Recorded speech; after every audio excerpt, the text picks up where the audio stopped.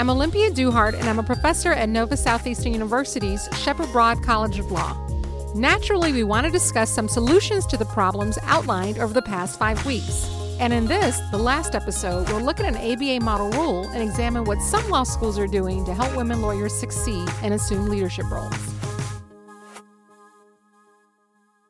In August 2016, the American Bar Association House of Delegates approved a new model rule of professional conduct, Model Rule 8.4G, that would subject lawyers to professional discipline for engaging in workplace harassment or discrimination. Here's the text of the new paragraph G in Rule 8.4. It is professional misconduct for a lawyer to engage in conduct that the lawyer knows or reasonably should know is harassment or discrimination on the basis of race, sex, religion, national origin, ethnicity, disability, age, sexual orientation, gender identity, marital status, or socioeconomic status in conduct related to the practice of law. This paragraph does not limit the ability of a lawyer to accept, decline, or withdraw from a representation in accordance with Rule 1.16. This paragraph does not preclude legitimate advice or advocacy consistent with these rules. We spoke to an attorney who deals with rules of professional conduct for a living. She was also involved in drafting the new model rule. My name is Amanda Jones. I am Professional Responsibility Counsel at DLA Piper in Chicago, and I was recently on the American Bar Association Standing Committee on Ethics and Professional Responsibility. So what exactly does that rule mean for lawyers at a practical level? Amanda helped us unpack the new ABA rule. The rule prohibits discrimination and harassment, and those two terms are both defined in the comment to the rule, but also defined by reference to existing law. So the new rule 8.4G is broader than the comment 3 that it replaces, because that comment required that the conduct be prejudicial to the administration of justice, which in most instances is assumed to mean in relation to a court proceeding. So this is intended to expand that scope to everything that a lawyer does in his or her professional capacity. The new rule also requires that the lawyer know or reasonably should know that what they're doing is harassment or discrimination. We wanted to make sure that there was both a subjective standard and an objective standard, so that we wouldn't have any unreasonable arguments that someone did not know that their conduct was harassment. Amanda says that at its core, this rule is about making the legal profession more welcoming, and she adds that it hurts the profession when we're not. In the employment context, you're already prohibited from discriminating against a candidate for employment on the basis of age, race, gender, and a variety of other criteria. So this doesn't change that. What this does is to say that if you do that, you have an additional layer, which is that your state disciplinary authority would be interested in this issue as well. Another example would be a lawyer who makes disparaging comments and harasses another lawyer in the context of a deposition. So we actually hear about this a shockingly sad number of times, but it does happen. Since that is part of a litigation matter but is not directly in a courtroom setting, that might have been viewed as being outside a rule that would require it to be prejudicial to the administration of justice. Ruth McGregor is a former Chief Justice of the Arizona Supreme Court. She sees real advantages to increasing individual accountability. Attorneys will no doubt think twice if their licenses are at stake. It makes sure that we get personally to the person who is engaging in this misconduct. Civil liability in the end falls on the insurance company for a law firm. But this is personal. It's provisions like this that require individuals to think about how they're acting. And nobody could say that this conduct is appropriate for somebody working as an officer of the court. Deborah Rohde is a professor and director of the Center on the Legal Profession at Stanford Law School. She says the rule sends an important symbolic message that certain behaviors are unacceptable. The measure is a step forward But I think its significance, apart from the symbolic value, shouldn't be overstated. I mean, you don't have that many smoking guns now. So I wouldn't expect to see a huge flurry of enforcement activity as a result of the rule. Which is not to say it isn't worth getting it into the professional code. It belongs there. But I think it would be naive to expect that that kind of a rule change is going to produce a sea change in behavior. But even so, Chief Justice McGregor was happy with the addition. It seems to me sort of a self-evident part of professionalism. People should certainly expect that they wouldn't harass or intimidate or discriminate. That should be just part of our DNA as lawyers.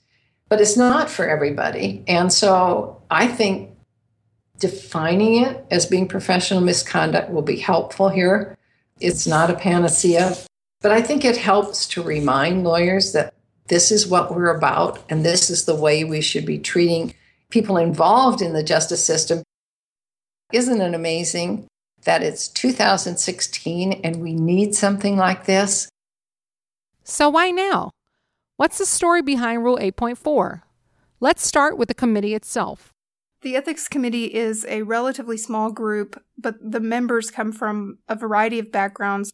The common theme is that they're all practitioners in the ethics field. The committee is one of several standing committees of the ABA Center for Professional Responsibility. The committee issues ethics opinions, develops the model rules, and provides information to the public about legal and judicial ethics.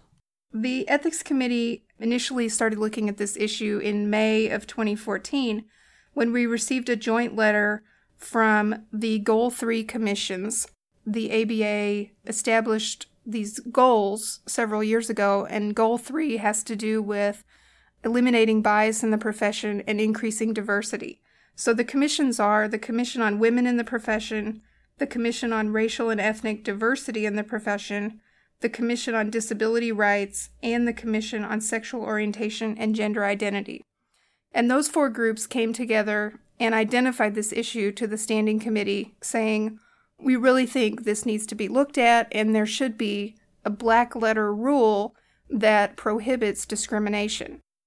And then the vetting process began. And we established a working group that consisted of representatives from each of those four commissions, along with representatives from the Ethics Committee and representatives from the National Organization of Bar Counsel and the Association of Professional Responsibility Lawyers. And the idea was to make sure that every perspective was represented in this working group so that we weren't missing any key issues. So that working group worked on this issue, not only looking at the initial question of, is a black letter rule needed, which they concluded that it was, but they also looked at what should that rule look like as an initial step. And they presented substantial findings to the Ethics Committee that just ran the gamut of every possible word choice and every possible iteration of this rule, and explained what their discussions had been on each particular topic and each issue, so that we would have not only their proposal, but also how they got to that proposal. Once the working group made its recommendations to the Ethics Committee, then the Ethics Committee had several meetings that were dedicated just to this issue, which is fairly unusual because we have a lot of work that spans a wide variety of things. So we did devote several meetings to this issue where we went through word by word, line by line, and we had already at that point received quite a few comments from various ABA entities, individuals, outside organizations who were concerned about particular issues within the rule or the comment itself. So we worked very hard to put all of that together to create a rule that would accommodate concerns that it went too far, concerns about the First Amendment, concerns about legitimate advocacy, and various other issues like that, while still having enough teeth to address the discrimination in the legal profession that we were seeking to curb. Of course, the ABA model rules do not apply to anyone. It's up to the states and jurisdictions to adopt any model rule into their own conduct codes. When the ABA adopts a model rule, its reception in a state varies a lot. And it's partly because there are different decision-making bodies. In some states, the Supreme Court adopts the rules of professional conduct. In others, it's the state bar. Very often, the states eventually come to adopt the suggested changes from the ABA. But there's more pushback in some states than in others. I would guess on Rule 8.4, there'll be more pushback. But it's always a very powerful starting point. Attorney rules of professional responsibility aren't the only means of enforcing behavior. Judges across the country have long had their own framework to do that. The Judicial Code of Conduct, in effect, in most states, would call on the judge to reprimand the lawyer for engaging in that kind of behavior. Forget losing your license. You could end up in jail. More likely, you'll end up with a fine. Earlier this year, Judge Paul Grewal, a federal judge in California, took major issue with the male attorney's remarks in his courtroom. Attorney Lori Rifkin asked opposing counsel Peter Bertling to stop interrupting her. His response? Don't raise your voice at me. It's not becoming of a woman or an attorney who is acting professionally under the rules of professional responsibility. Judge Grewal called it an indefensible attack on opposing counsel. He ordered Bertling to donate $250 to the Women Lawyers Association of Los Angeles and to pay attorney's fees and costs for several depositions.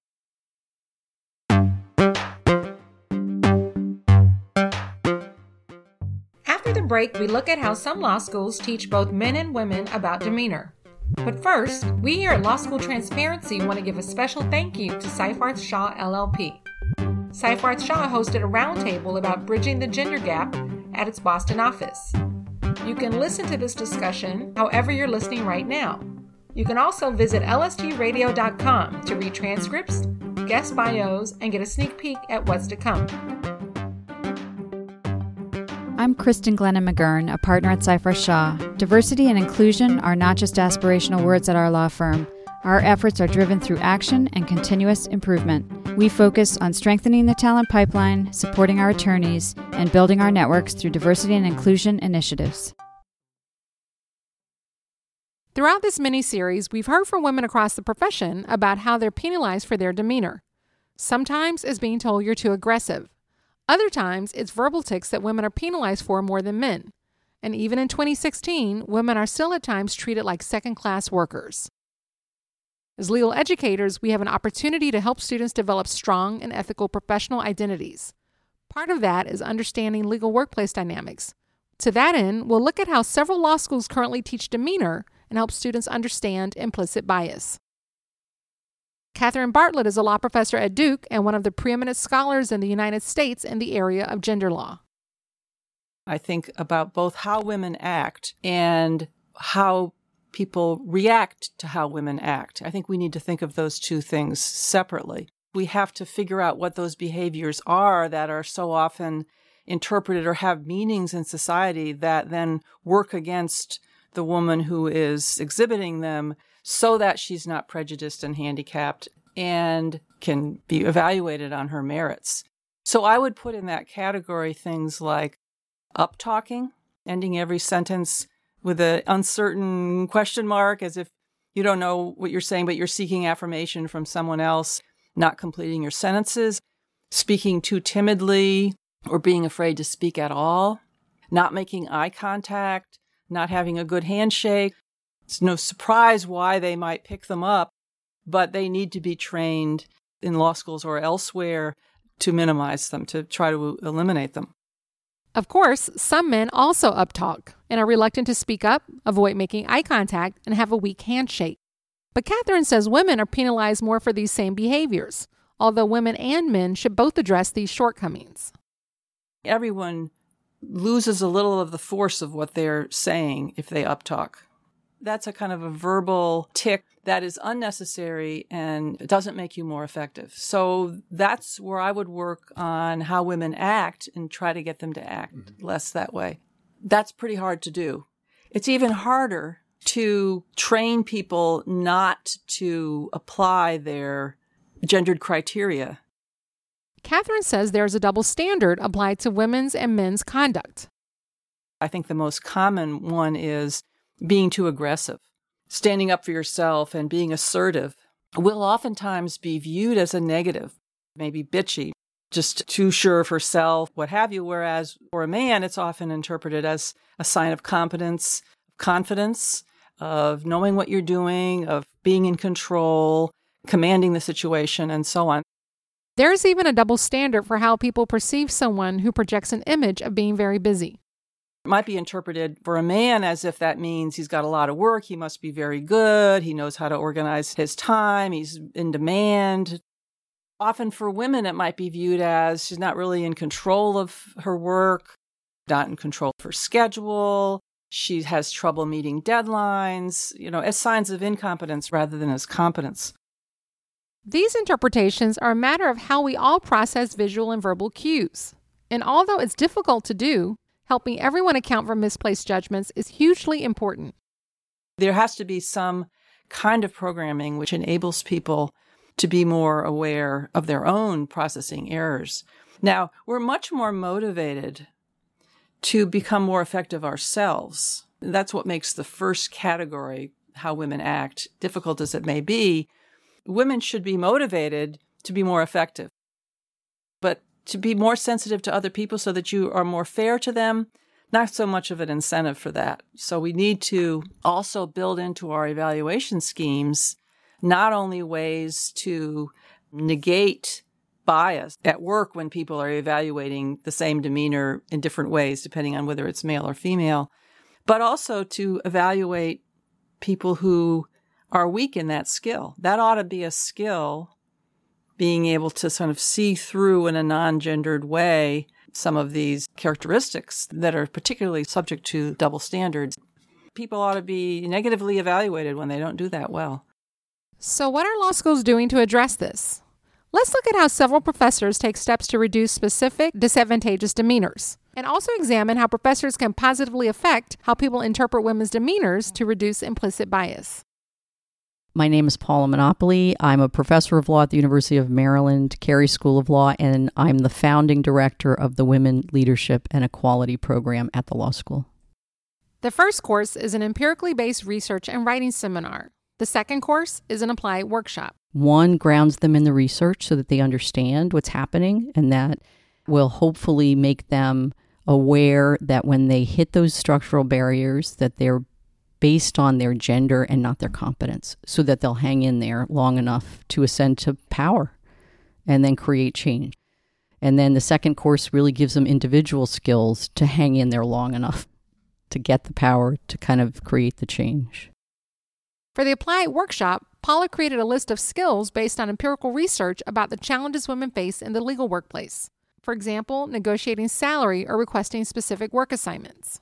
Let's make them aware. Let's teach them how to negotiate for themselves. But as important as teaching them how to do this is to teach them that they are going to get negative feedback.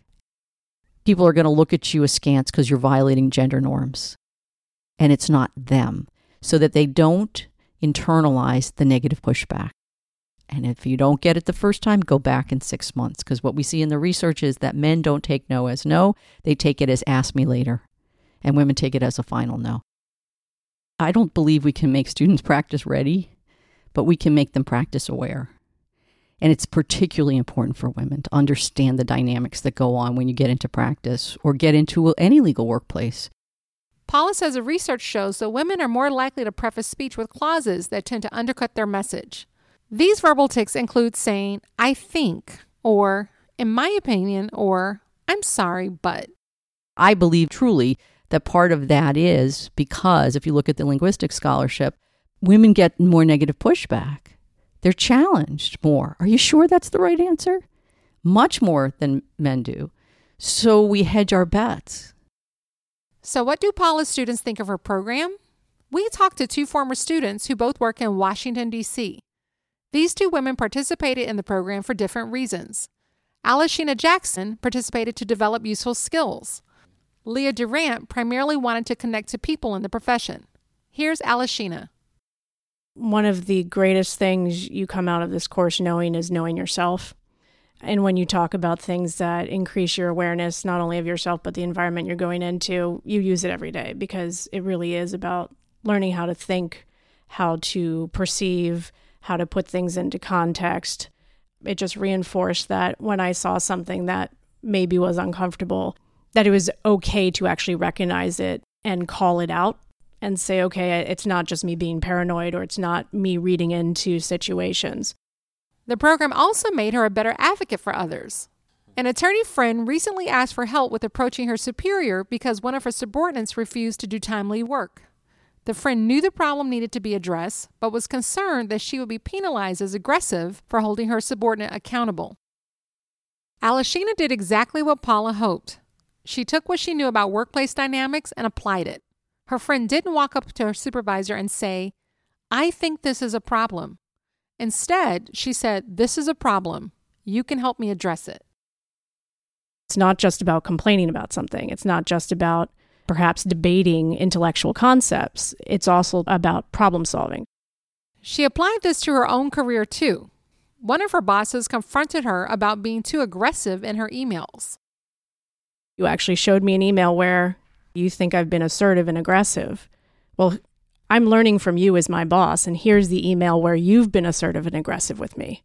So now I need your help to understand, can I act like you, or do I need to act differently from you? And if I need to act differently from you, why and how? And sort of bringing the person in as a co-experiencer of the issue. Good management is something that has to adapt, but making that person a co-problem solver instead of a point of conflict. The best way we change things is by making it personal and important to the people who are in power. So how do you change the structure? You get the structure to change itself. We're not trying to teach women to be like men, and we're not trying to change them. What we're trying to get them to do is understand that these things are going on around them and that they've been taught to engage in a particular way, which may be being perceived as less credible. And we're teaching them to be lawyers. Lawyers sell authority. They sell credibility and expertise. Paula is trying to help women realize their priorities and then develop useful strategies for acting on those priorities. Here's Alashina. The program is for awareness and self-awareness, and that may end up in having some people change their paths or change what they argue for or not argue for. And hopefully, for each person, that's the best outcome because it makes them closer to what they actually want rather than doing or saying what they think they should do or say. Another one of Paula's former students readily agreed. Leah Durant runs a small practice in Washington, D.C. I'm married. I don't have children, but just thinking about how to plan out your life so that you can actually accomplish tasks, get your work done, but actually get home and accomplish your home tasks and also have some sort of balance in that was critical. And I think, especially for women in the legal profession, I mean, these are not things that you're always aware of. When it comes to changing how men and women interpret women's behavior, Paula can only get so far in a program that's never exceeded 12 students in a single year, especially when few men take these courses. In my class in my year, there were no men. I think there were a couple men who came to hear about the course and, decided not to take it. But even if more men took these courses, the bigger related problem is one of scale. We try not to exceed 10.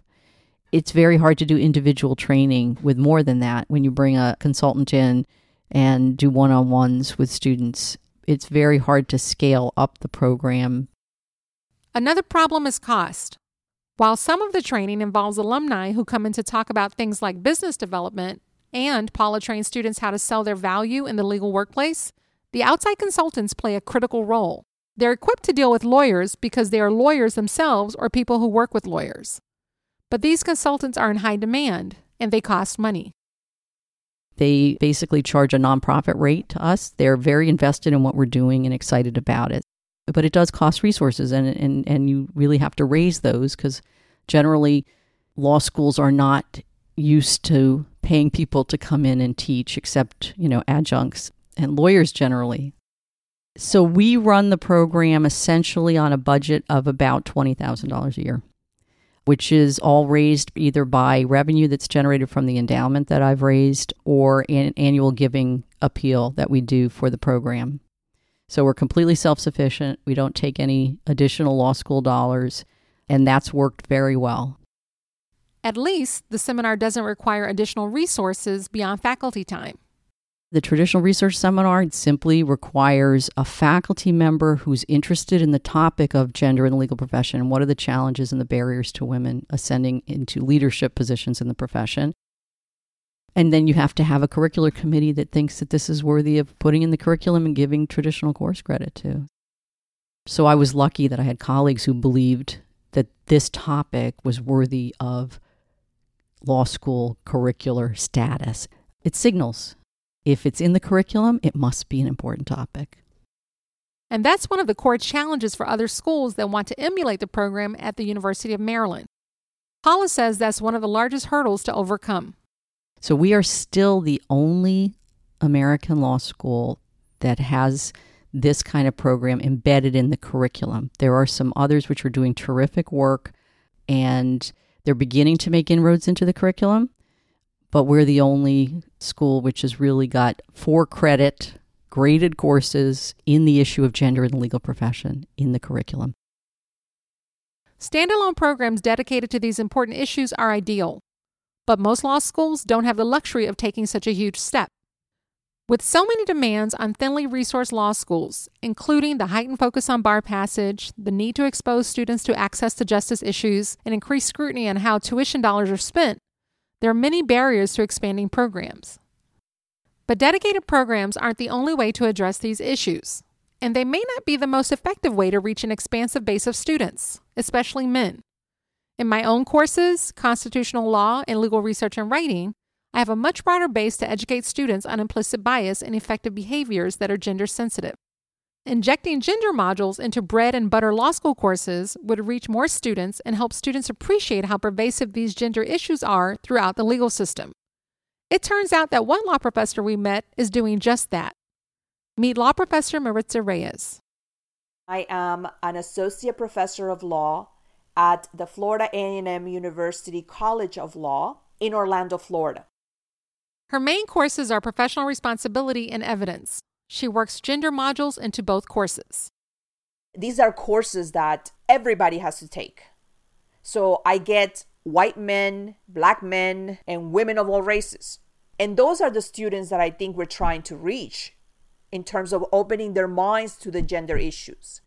Not only the students who are already very comfortable with the woman who does gender in the classroom, the ones who maybe don't even realize that they have gender biases and that they will only examine them if they're presented to them as part of a doctrinal course that's not necessarily gender oriented.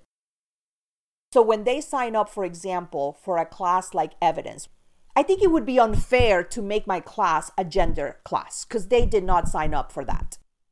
That said, there are times when issues of gender are important in evidentiary analysis, are important in the courtroom dynamic. And I think that it's important for me to impart that knowledge to students who may otherwise be disadvantaged because they're not aware of these gender biases that could play a role in the development of a theory of a case or in how they present themselves, let's say, to a judge or a jury. I think it's better received than if I came in there and just independently had a lecture on gender just because I write on gender issues and believe that they're important. I incorporate it when it's relevant or when I can make it so that there's not a pushback because it's so unrelated to what we're doing.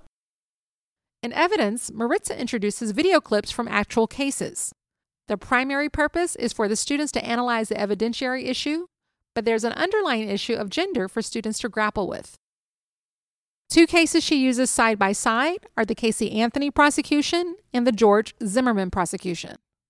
For Casey Anthony, the judge was a man, Judge Belvin Perry. For George Zimmerman, the judge was a woman, Judge Deborah Nelson. The main lawyers in both cases were all men. So when we are looking at the evidentiary issue, the students sometimes, and it's usually a woman who will notice the different demeanor of the attorneys toward the male judge versus the female judge. If they do not notice it, I will usually at the end of the evidentiary discussion ask, was there a difference in the way the lawyers conducted themselves in front of Judge Perry versus Judge Nelson? Or what did you think of the way the lawyers conducted themselves in front of Judge Nelson? And that usually generates a discussion. And it gives some students what I call an aha moment. A moment when they realize, I would not have noticed that. Or I noticed it and it's so evident. In a real case, in a real practice scenario, these things still happen today. In professional responsibility, Maritza's approach is a little different, but the goal of introducing gender to a broad group of students remains. I require a group assignment, and it's a written work product, and it's in the form of a memo, and it requires analysis of professional responsibility issues. This year, Maritza is using the new Model Rule 8.4 to teach students about gender issues. I am asking students to analyze any behaviors that they are observing or experiencing or engaging in law school that could be analogous to behaviors that they may engage in or observe when they're in practice or in functions as lawyers that could subject them to misconduct, or other students or other lawyers to misconduct. And so when they write the assignment, they have to also include a summary of the issues that they discuss as a group. Were there points where they argued, and what kind of points were there? Were there any issues of gender? Were there any issues of race? It is in the development of the fact pattern that I'm able to introduce these issues as underlying issues, and maybe even tangential issues, in the discussion always about matters of professional responsibility. There are advantages and limitations to the strategies used at the University of Maryland by Paula Monopoly and at Florida A&M by Maritza Reyes. It's difficult to do certain types of skills training and doctrinal courses, for instance, but both women highlight how legal educators can impart important knowledge and skills related to the practice of law.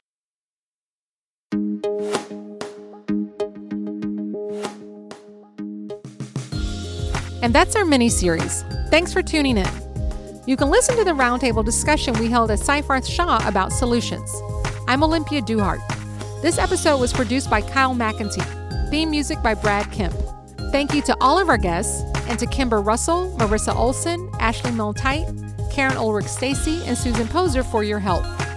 We also want to thank Diversity Lab for a generous donation very early in the project. Women of the Law is a production of Law School Transparency. To learn more about LST, visit lawschooltransparency.com. To learn more about this mini-series and listen to all past episodes, visit lstradio.com/women.